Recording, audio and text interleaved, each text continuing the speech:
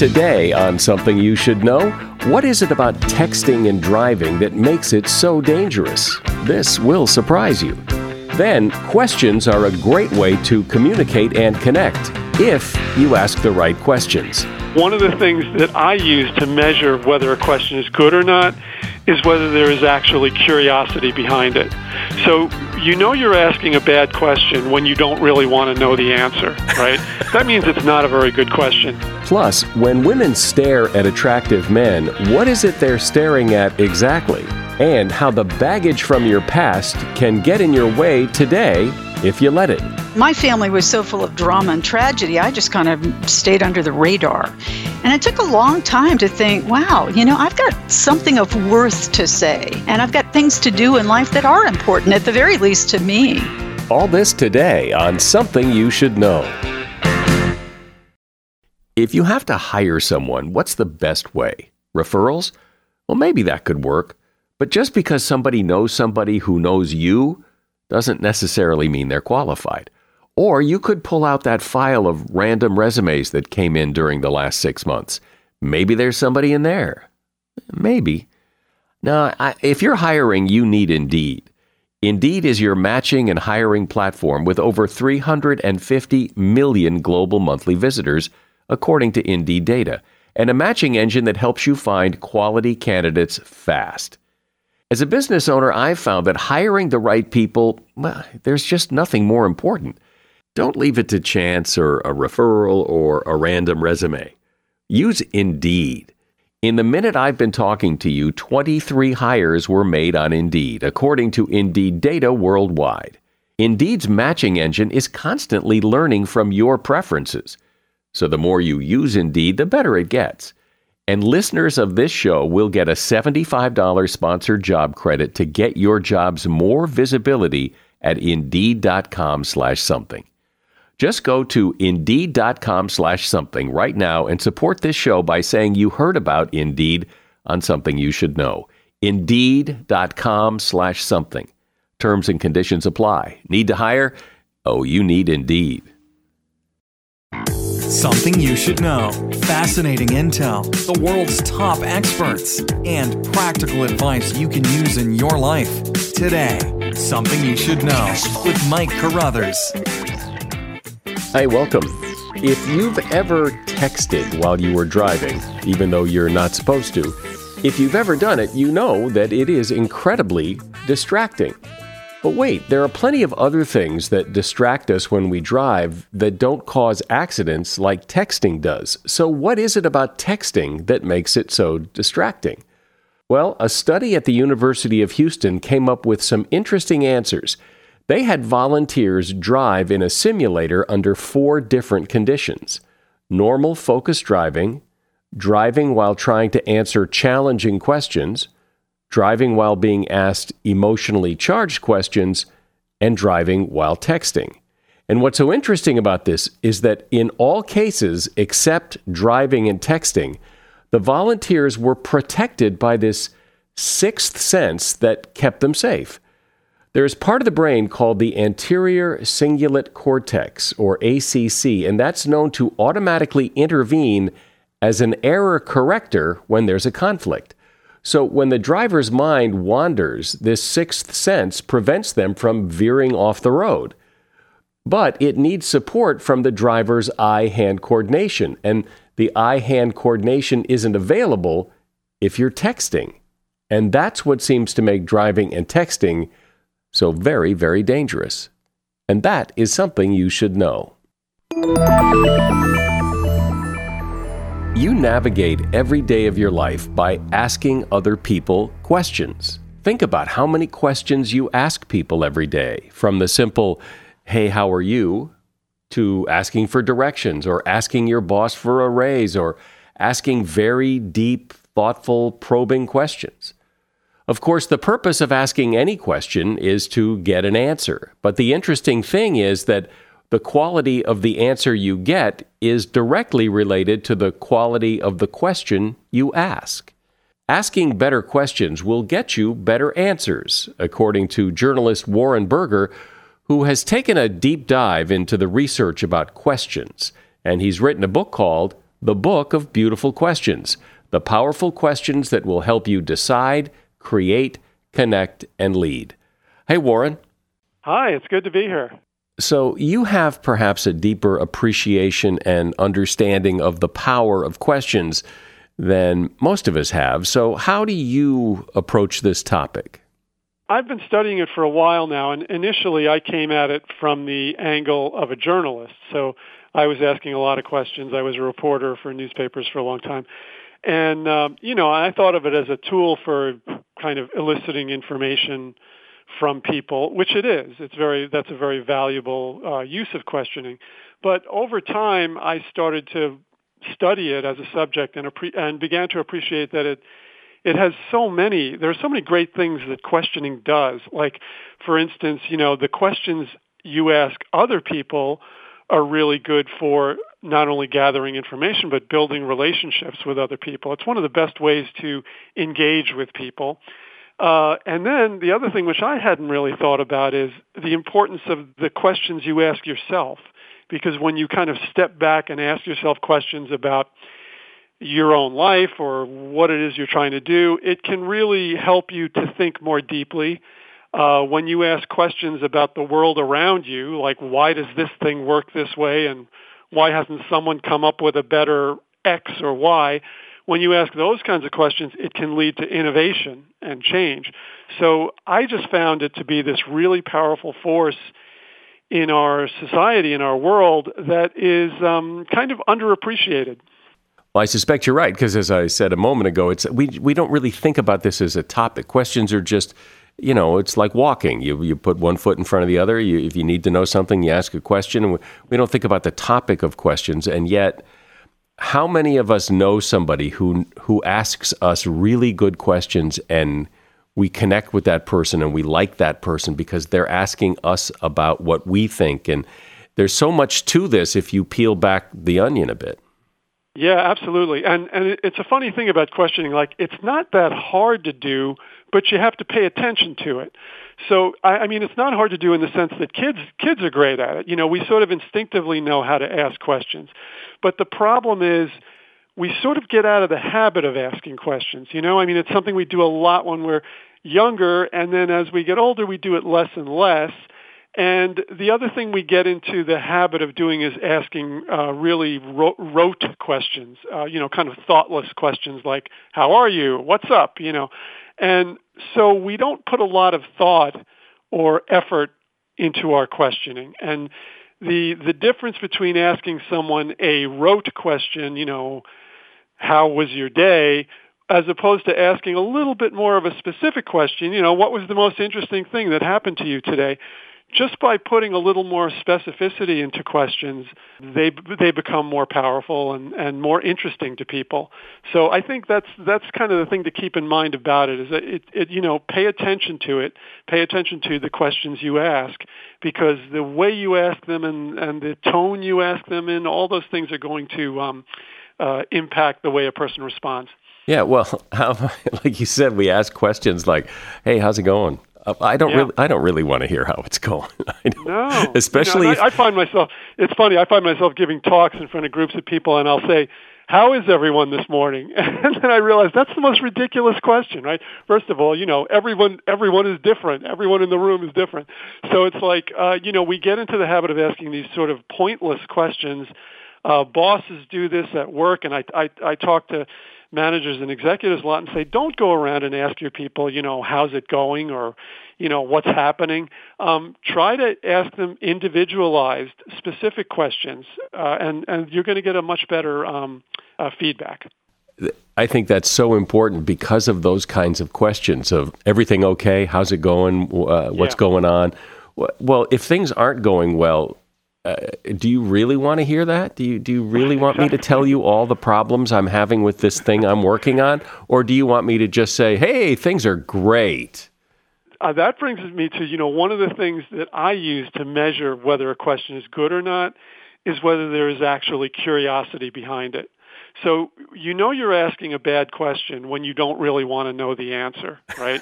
That means it's not a very good question. Good questions have curiosity behind them, and the curiosity is apparent in the question. The person on the other end can see, wow, this person's really curious. They really want to know about me, or they want to know about something I'm doing. And, we react a whole different way to curiosity than we do to, just people asking questions as a formality, or asking questions. Another thing to watch out for, people ask questions as a form of veiled criticism, like, what were you thinking? And it's like, you don't want to go there either. Like if you're going to really tap into the power of questions, a really good rule to keep in mind is that it's directly tied to curiosity. So if your questions are sort of being fed by curiosity, they will be much more powerful. Yeah, I think that's really important, because a lot of times you can tell when someone's asking you a question, they're really just criticizing you. They're just, yeah, absolutely. It's a like you said, it's a veiled way to throw out criticism when you don't really want to know the answer to the question, what were you thinking? This is something that bosses do all the time, and parents do it sometimes, and it really takes away the value of questioning if you're using it that way. Well, when you ask your kid who's running late, why are you late? Well, right. Well, he doesn't. What's he supposed How to do you say? answer that? Yeah, right. Right. A lot of questions don't have answers, and they're not meant to. They're meant to make a point, usually a negative, right. critical point, which doesn't typically help the conversation. Oh no, absolutely not. So, other than curiosity, how can people become better questioners? First of all, pay attention to the tone of your questions, because a lot of times we can be a little bit abrupt or aggressive in our tone when we're asking questions. And the reason you have to be careful, like if you just come right out and ask them, why are you doing that? Or what's your story? Or, that kind of questioning can sometimes set people back a little bit. They're like, oh, is this person like interrogating me, or what's going on? So I think when you ask questions of other people, try to frame it as you're interested, you're curious. In fact, one of the ways you can do that is, it sounds kind of obvious, but use the word curious in there. Say, I'm curious to know something, and then proceed with your question. Or, I was wondering about something, then proceed with your question. That little preface is really important, because it sort of relaxes people, and it lets them know where your question is coming from. Sometimes what I also tell people is, if you're asking a question that's a little bit of a difficult question, and people, this gets as a big issue in the workplace. A lot of times people want to ask their manager something, and they're not sure if they should ask it. So one of the things you can do is start with curiosity. Say, I'm curious about something. Ask the question, and then provide the rationale of why you're asking. Say, I'm curious about something. Here's my question. The reason I ask is because, on my job, I sometimes have this issue. So you're giving a little bit of a rationale for why you're asking that question. So those two things, the curiosity at the beginning and the rationale at the end, it makes sure that no one's going to misunderstand your question, right? A lot of times people misinterpret questions. They think you're being nosy, or they think you're being critical, they think I don't know. They have all kinds of reasons why they get defensive about questioning. So you want to put people at ease. That's a big, big thing. And another thing you want to do is listen and follow up, because that's going to indicate to people you're paying attention. So, if you have a bunch of questions you want to ask someone, don't just go down a list, boom, boom, boom, boom, boom. Ask a question, listen to what they're saying, and try to ask a follow-up question that goes a little deeper on something they just said. Oh, that's interesting. What can you tell me a little more about that? Or what do you mean by this? You just said this. I'm wondering what you mean by that.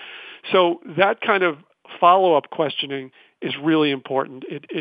Well, I know what you said a moment ago about giving the reason why, and I remember I talked to someone. There was some research about where they asked people who were waiting in line to make copies at a copier, could I cut in line? And they were people would let them cut in line if they told them why, because I'm running late for a meeting, or I've got to pick up my kid, or something like that. Compared to if they just said, "Can I cut in line?" Human beings like to know the reason behind it. Yeah, and that's true with questioning, and it's just one of those things. Questioning is confrontational, and that's one of the negative parts of it, or it can be seen as confrontational, and that's why people all the time are nervous about asking questions at work. Right? They don't want to seem like, oh, gee, if I ask questions, am I going to be stepping over the line? Am I going to be upsetting someone in some way? So don't use that as a reason not to ask questions. Just keep it in mind and realize, since it is inherently, or it can be confrontational, do all you can to soften it, and to make sure people understand why, that your questions are coming from a good place. They're coming from a place of trying to understand, curiosity, trying to get better at your job, whatever it is. I'm speaking with Warren Berger, and he is author of the Book of Beautiful Questions. Seeking the truth never gets old. Introducing June's Journey, the free-to-play mobile game that will immerse you in a thrilling murder mystery. Join June Parker as she uncovers hidden objects and clues to solve her sister's death in a beautifully illustrated world set in the Roaring '20s. With new chapters added every week, the excitement never ends. Download June's Journey now on your Android or iOS device, or play on PC through Facebook Games. As a listener to Something You Should Know, I can only assume that you are someone who likes to learn about new and interesting things and bring more knowledge to work for you in your everyday life. I mean, that's kind of what Something You Should Know is all about. And so I want to invite you to listen to another podcast called TED Talks Daily. Now, you know about TED Talks, right? Many of the guests on Something You Should Know have done TED Talks. Well, you see, TED Talks Daily is a podcast that brings you a new TED Talk every weekday in less than 15 minutes. Join host Elise Hugh. She goes beyond the headlines, so you can hear about the big ideas shaping our future. Learn about things like sustainable fashion, embracing your entrepreneurial spirit, the future of robotics, and so much more. Like I said, if you like this podcast, Something You Should Know, I'm pretty sure you're going to like TED Talks Daily. And you get TED Talks Daily wherever you get your podcasts. So, Warren, I understand the case you're making that questions can really make a difference in a conversation, but I've also been in conversations with people where, it's enough with the questions. You're asking too many questions, you're being too nosy. And I've had people ask me things like, when I first meet them, what are you passionate about? And sometimes I think, and maybe it has to do with the way they ask the question, but sometimes I think, wait, I don't know you well enough to share my passions, that asking me that, it's a little too much too soon. Really? Okay. Well, I mean, I've had really good reactions to that question, because I find that people they're even though they may not know you very well, they want to talk about what they're interested in. They want to talk about their passions. Yeah, you're right. Yeah, I guess you're right. There doesn't have to be a deep connection to, in fact, a lot of people talk about the fact that we're often afraid to dive into the deep end when we're early in relationships with people. We kind of hang around the shallow end of the pool, if you know what I mean, because we feel like, I don't know this person well enough to start talking about, what's going on in our lives, what we care about. But, there's an argument to be made that it's okay to go into the deep end fairly quickly with people, because that's when you'll either click or not. You'll discover that there are common interests or not. And, if there aren't, there aren't. But that's where you may, just in your first meeting with someone, discover that this is really, this is a kindred soul. This is someone that really is on the same wavelength as you, and that could lead to good things. So I tend to be of the school of thought that says don't waste a lot of time on shallow questions when you're getting to know people. It doesn't really get you anywhere. If you want to do the perfunctory "how are you" at the beginning, okay, but try to move towards something a little more substantive early on, because there's not a lot of risk there, and I think you may open up something. You may open up something interesting. There does seem to be a line, though, there that too much too soon. It can be. Yeah, you got to be careful. That's my philosophy is go for it. and I'm sure it can backfire sometimes. Again, it's all about how you do it. It's all about the tone. If you sense that someone is maybe feeling you're coming on too strong, you might want to dial it back a little bit. But I'll tell you, I find people are hungry for someone to ask them about their passions and their interests. They really are.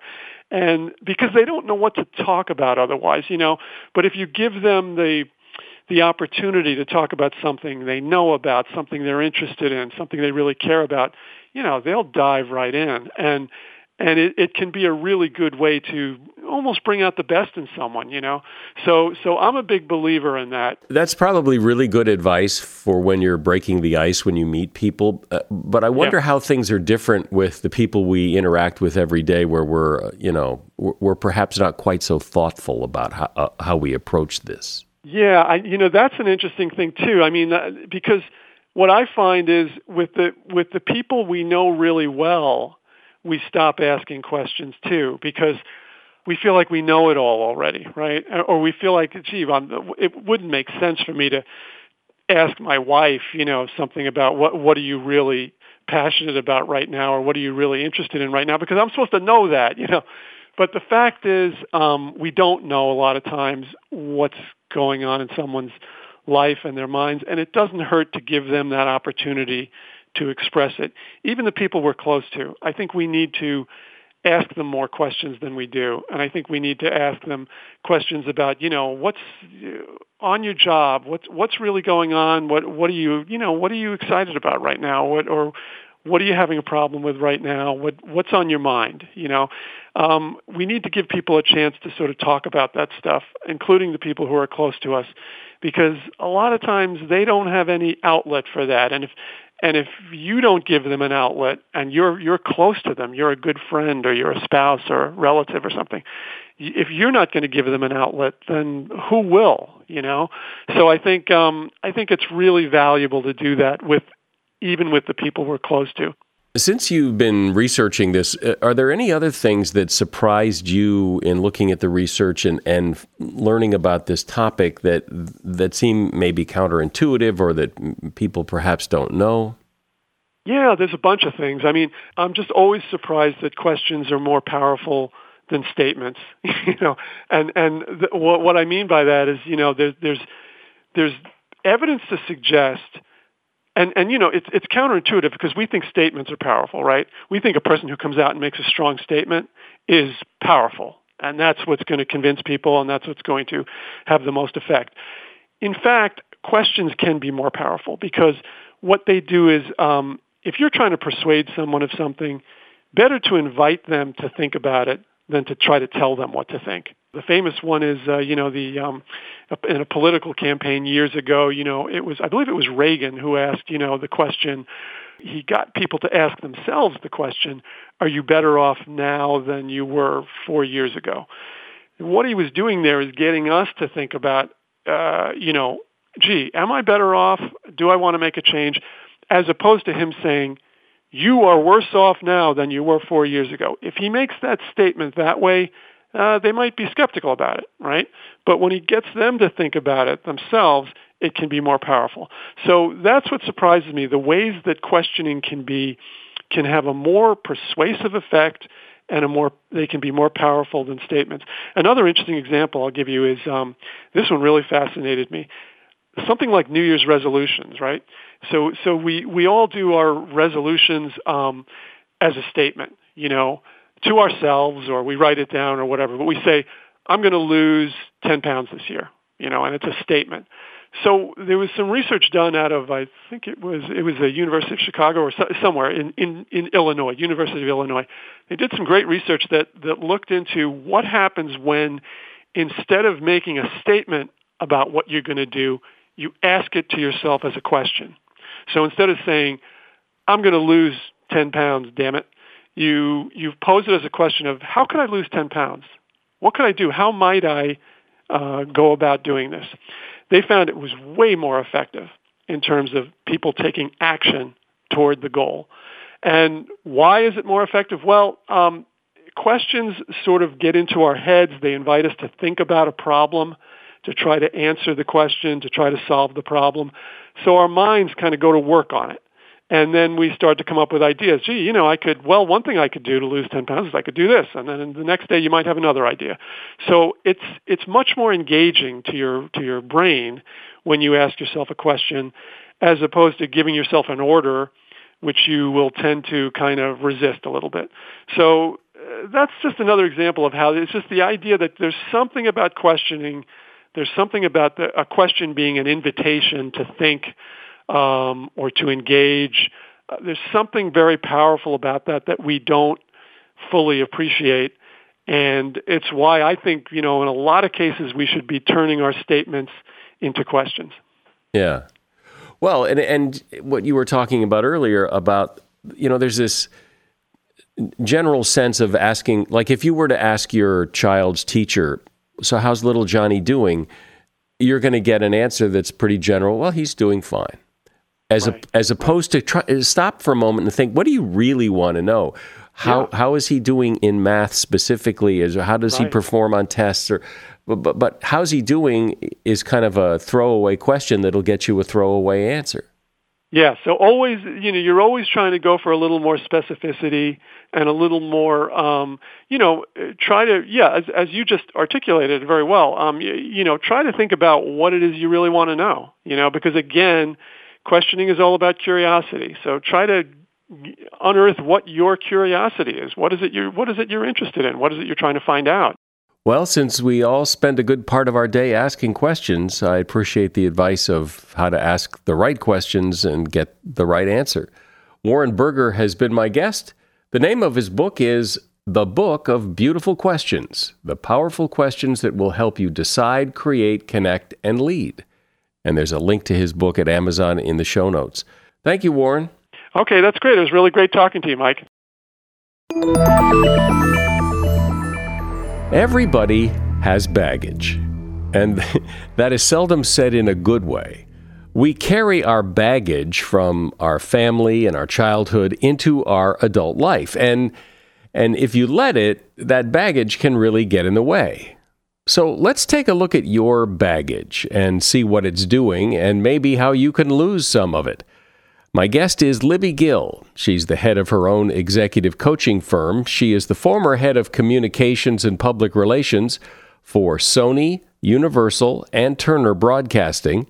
She's an international speaker, a best-selling author, and one of her books is called Traveling Hopefully: How to Lose Your Family Baggage and Jumpstart Your Life. Hey, Libby, welcome. Thanks, Mike. I'm happy to be here. So it seems to me that some people have a lot more baggage than others, that their past weighs heavier on them than on other people. So talk about what this baggage is that we all carry around. Well, it's funny. The further you go in life, the older you get. I think the baggage changes as you change. But when I wrote this book, Traveling Hopefully, it was about family baggage. It was about letting the events of your past define who you were in the present. A lot of tragedies and traumas in my past that I think even once I was past them had shaped my identity and even my self-perception to some extent. And I wanted to put that in the rearview mirror. So how does that work? Why is it that things that have happened in our past, we have trouble shaking, that they do frame who we are? There's a lot of science about that, in fact, and as my studies over the years as a writer have included some of that. And there's one interesting thing called fear memory consolidation.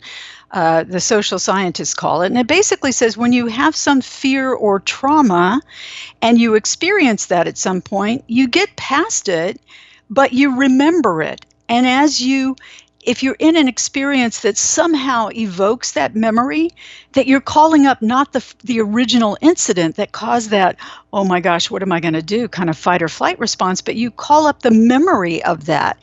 And so each time as that memory, it gets reinforced, and you are essentially remembering the memory of the memory of the memory. So what was initially a negative incident it looms much larger as life goes on. If you don't take it, sort of drill it down and say, okay, I'm not part of this anymore. I reject this. So there are a lot of reasons we sort of cling to those things. Well, I guess it's hard not to because, I mean, we are the result of our experiences, and those are some of our experiences. But it does seem that there's a lot of that negative, oh, you're just like your mother kind of stuff Right. And no one ever says that in a good way. No, or, what comes up, and it can be from a past marriage, family, workplace event, whatever it is that sticks with you. And we tend to embrace the negative much more easily than we do the positive. And people dredged up things, a 40-year-old who said, well, I never graduated from college. Or a woman who was this highly successful entrepreneur who said, I was always bad at math. That's what my dad said. Your brother's so much smarter. You're so bad at math. And years later, with the spreadsheet and the net worth to prove her otherwise, she still had that kind of lingering feeling. And a lot of us do have that thing sort of hovering in the periphery of our brains, and you really have to shed some light on it in order to exorcise it. Yeah, well, that's interesting that example of someone who had those beliefs, had objective proof that they weren't true, but believed them anyway. Right, exactly. And it was the same for me. I mean, I grew up in a house with mental illness and suicide and alcoholism. And, my family was so full of drama and tragedy, I just kind of stayed under the radar and came away. By the time I was in my 20s, I put myself through college waiting tables. I was the fourth of 6 kids. They more or less forgotten about me by then. And, I did okay. I went to a state school. I graduated. I got a job. I did all the stuff you're supposed to. But I kept myself very behind the scenes and very small because I had this underlying belief. I really, my thoughts and my dreams and my plans don't carry much weight. There's not much value there. And it took a long time to think, wow, I've got something of worth to say, and I've got things to do in life that are important, at the very least to me. And those things, I meet people who've gone through a lot of real traumas like I had, and a number of us think, it set us back about 10 years. It took a while just to deal with that and come to grips with, hey, I really can do what I set my mind to. I really do have some value in society or in my marriage or in the workplace. It takes a toll if we let it go unchecked because we just continue to believe what we believe. And do you think people continue to believe what they believe and have a sense that there's something wrong with it, or there's nothing to compare it to, so we just believe it's all true? I think that's right. And how it manifests is, gee, there's something missing, or there's something big I want to go after, but I never do. Or I've got this idea, but I'm afraid to share it with anyone.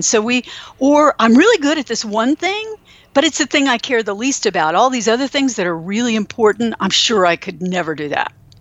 So we find other ways to sort of hide ourselves and our feelings unless we're willing to do the hard work of what I think is essentially, it sounds corny, but the work of life, which is truly self-reflection.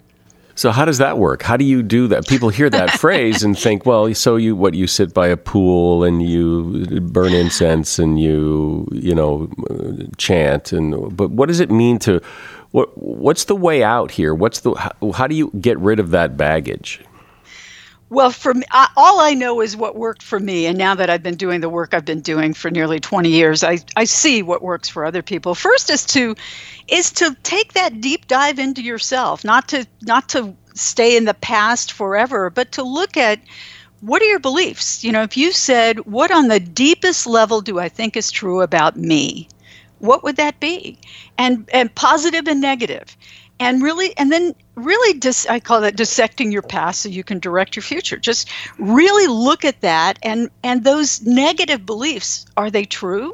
Are they valid? Do they serve you? Should they be guiding you? And if not, if you can say, like the woman I mentioned, you know what? I'm really successful. I own 2 houses. I've run these businesses for all these years. Gee, I guess I am smart. And you know what? I can do math. So the first step is to just in your head intellectually recognize that. The emotional and the psychological part doesn't come along right away. But I had people, write down that negative that's holding you back, that belief. I have one client who says, everybody in my family's fat. I'm always going to be fat. And I could go through all have you tried this? Have you tried that? No, it's not going to work. It's not going to work. It's not going to work. It's like, well, how do you know it's not going to work if you haven't done it? You are accepting this belief just based on the fact that that's what you and your family say about yourselves. Okay, so now you got to try some things out that are really uncomfortable. And we are, of course, creatures of habit. We just continue to do what we did unless there's either an incident that takes us out of that, like an illness or an accident that sends us charging in some other direction, or we call halt and say, okay, I'm gonna really do that painful work of excavating all of that stuff and getting out what I refer to as the emotional relics. They're there like, some archaeological dig, but they're no longer relevant to my life. And yet I keep clinging to that idea that I'm not pretty enough or smart enough or worth anything, or I can't run a business, whatever those things are. And then you have to unravel them bit by bit over time. Sounds hard. Hard to do. It is hard. That's why I know people. There's one acquaintance of mine. She's been in the same job for 30 years, and she's complained about it for 30 years, to the point that, nobody listens to her anymore. Gee, why am I not on the short list for these other jobs? Why doesn't anybody call me? Because you haven't moved in 30 years. Nobody believes that you're ready for a change. And it's easier to stay where you are. It's a lot harder to say, I'm going to stop that bad relationship or get out of that bad job or start something that I feel really excited about, and maybe it'll fail. I mean, when I decided I always wanted to write a book, I always sort of fancied myself as a writer. That was one thing I was good at in school. But, I had to get a job, take care of people, and that was realistic and practical, and I don't regret that. But finally, I got to that point of it's now or never, and I bought a book off of Amazon on how to write a book proposal. And it took me a year to write a book proposal, and I sold it. But there was no magic to it. I just finally said, it's now or never. I'm doing it this year. And I did. It seems that there's this, when people talk about their family and, you're like your father, or you're like your mother, or, that runs in the family kind of, there's a kind of resignation, and so therefore you're stuck with it. The apple doesn't fall far from the tree kind of thinking that makes you think, well, there's no hope. That's an easy way out, isn't it? And you can be, it's those, what was the hushed belligerents, or the people that live that life of sort of quiet, they've given into it. Yeah, quiet resignation. And that's easier in a lot of ways. And it's being sort of comfortable.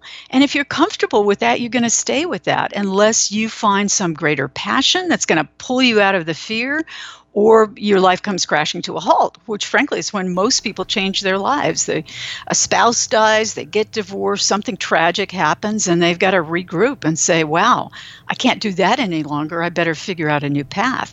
That's the hard way to do it. I mean, who wants that to happen? It's much easier to say, well, maybe it's not easier, but to me, it's much more enjoyable and pleasurable to say, hey, I've always wanted to do this. Why not give it a try? I have a colleague who decided she was going to up and go around the world with her 2 young children and her husband. And they're on now, I get the occasional WhatsApp message, they're on country number 3. That sounds really hard to do. But she said, we're doing it. And they did. And they are. So it's the perseverance, it's the conviction of your heart and your gut. And it does take some courage and strength. It does take some courage and strength, because I'm sure there's so many people who think about making a change, of trying something new, of doing something different, and think, yeah, but what if that goes wrong too? Well, it depends where you set the bar for failure. And for me, failure is you just didn't learn anything. So I set the bar really low. If I do something and it doesn't work and I didn't learn anything, that's a problem. If I do something and it absolutely tanks and I get it, that goes in the plus column for me. I mean, that's just what I've decided to do. I'll try it. And, I'm not a famous writer, executive coach, but I've built a career that's lasted me 20 years on my own, based on my own talents and skills and how I want to spend my time. And to me, there are plenty of people who are a lot richer, probably a lot smarter, more well-known, and I'm kind of okay with that. When you talk to people, though, and maybe you're not a good person to ask this because you're dealing with people who are looking for help and who want to change and all that, but I wonder if it's more common for people to feel stuck, that life always goes wrong, bad things always happen or whatever, and that's where the self-reflection ends. That there's nothing more than I'm just doomed. So therefore, there's nothing to do except, wait out life until it's over. Yeah, right. And what kind of choice is that? But I tend to have people who come to me who aren't necessarily supercharged about where to go next. It's often a feeling of there's something missing and I don't know what it is. And I never believe the I don't know what it is part. They're not allowing themselves to either give voice to or to rock the boat with their family. And I'll tell you about one woman who was very high level partner in a law firm, very successful. She could have done that forever. But she came to that point in life, as many people do around their 40s or so, of, gee, I want a deeper sense of purpose. And this isn't it. I've done it and it's been great. And so we looked at what does that mean and sort of explored some different courses. Did she want to try? And people always start with their career before they want to go to the personal. And, gee, do I want to be an attorney in another firm? Should I just make a move? We ruled that out after a few conversations about why start all over to do exactly the same thing. Well, gee, let me try this. Do I want to be an entrepreneur? No, I can't. I don't have the stomach for that. Well, maybe I can be a public servant. And after lots of things that seemed completely unrelated, like getting her to join a running club and go on a couple of dates and things that made her just try something new and different and scary, and she found out the world was not going to fall apart around her when she did those things. They were fine. She decided, okay, a friend, and I put her on a very, very precise exploratory kind of path, and somebody said, hey, there's a seat open for a judge. Would you run for it? And she was, of course, scared to death, but she decided she'd give it a try, and we talked it through, and that's what I do. And it's like, hey, you're going to have to tell your firm that you're doing this. You're going to have to go out and collect signatures, and it may not work. Are you willing to take that risk? And after a lot of times of trying these other risks, she said, yeah. And she did, and she didn't win. But then the next year, another judgeship opened up. 10 years later, she's been a judge all this time. And it's, and I write about those stories because there are some people that it's like, wow, you got to put the dynamite under them to get them to move, even though they know they're not happy. And other people are just, point me in a direction, help me get there faster, or somewhere in between. But I think a lot of people have that, it's lives of quiet desperation. That was the phrase I was searching for. But a lot of people will stay in that. And I think most of them don't have to. So what's a good first step for someone listening to you thinking, well, it sounds like a scary journey, but, the old every journey starts with a single step. So what's step one? Well, it would be too self-serving to say, take a peek at my book, You Unstuck, but that's where I started. Look at yourself. Write out. There's some power and magic in words. Write out.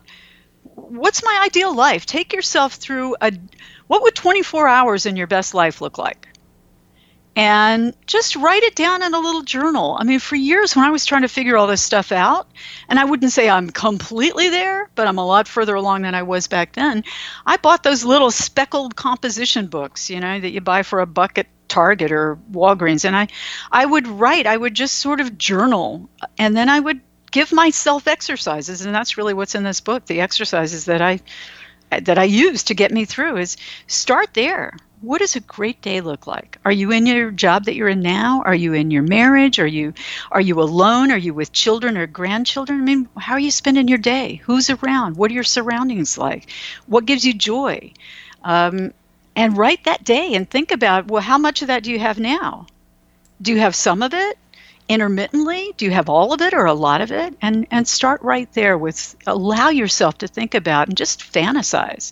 What do I really want in life?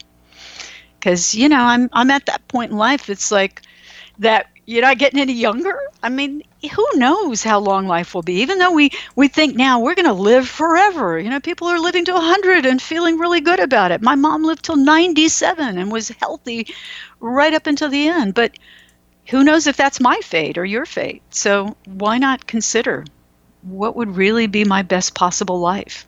Yeah, well, that's a good question probably everyone should ask.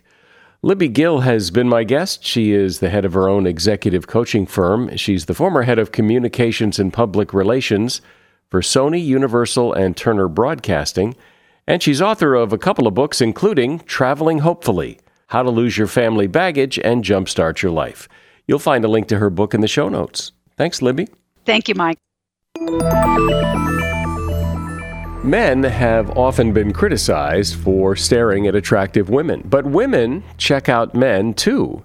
What makes women stare at men? Well, it's been studied, and here's what was found as reported in Women's Health magazine.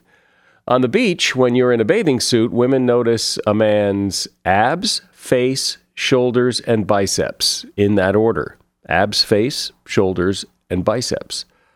On the street, the first thing they notice is your eyes, followed by your smile, your height, hands, and your overall style. But the one trait that seems to trump all others is confidence. Any man who projects confidence appears instantly more attractive. And that is something you should know. One thing we know about the audience for this podcast is it continues to grow, and it grows primarily from word of mouth, people like you telling your friends. So please share this podcast with someone you know. I'm Mike Carruthers. Thanks for listening today to Something You Should Know.